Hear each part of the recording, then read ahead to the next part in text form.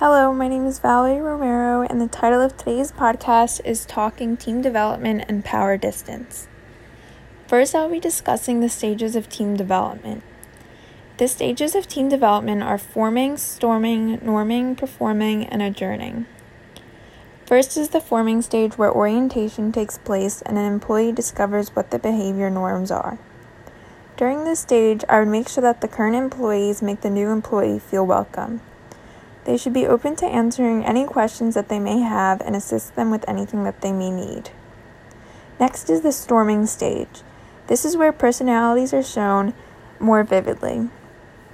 Roles are seen more clearly, and there may be conflict during this time.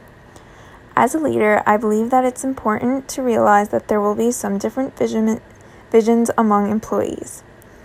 Even negative emotions are acceptable and will help build the team. Next is the norming stage. In this stage, conflict has been resolved and roles are clear. This stage is typically short. As a leader, I would make sure that everyone's roles are clear and make sure everyone is on the same page. Next is the performing stage, which focuses on accomplishing the team's goals. I think in this stage it is important to be there for the team emotionally and physically. It's important to give the team direction and assist them with anything that they may need. Lastly, there is the adjourning stage, which happens when there is not much left to do. This stage is wrapping up the project, and the project is not a top priority anymore. As a leader, I believe it's important to celebrate and give the workers a small break. This may sometimes contain an enjoyable bonding activity to congratulate them on completing their task.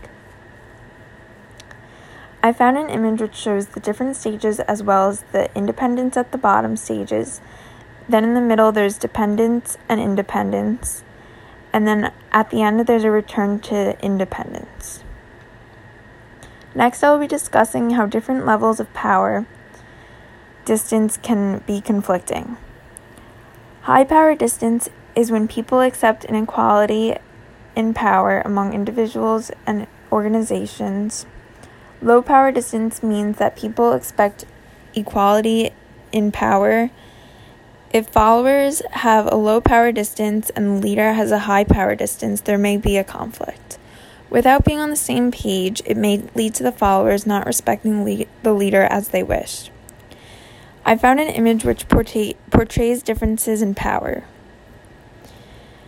Under high power distance, they accept position, follow authority, concentrated and centralized authority, and hierarchical. Under low power distance, they avoid a concentration of authority. It's decentralized, and there are fewer layers of management.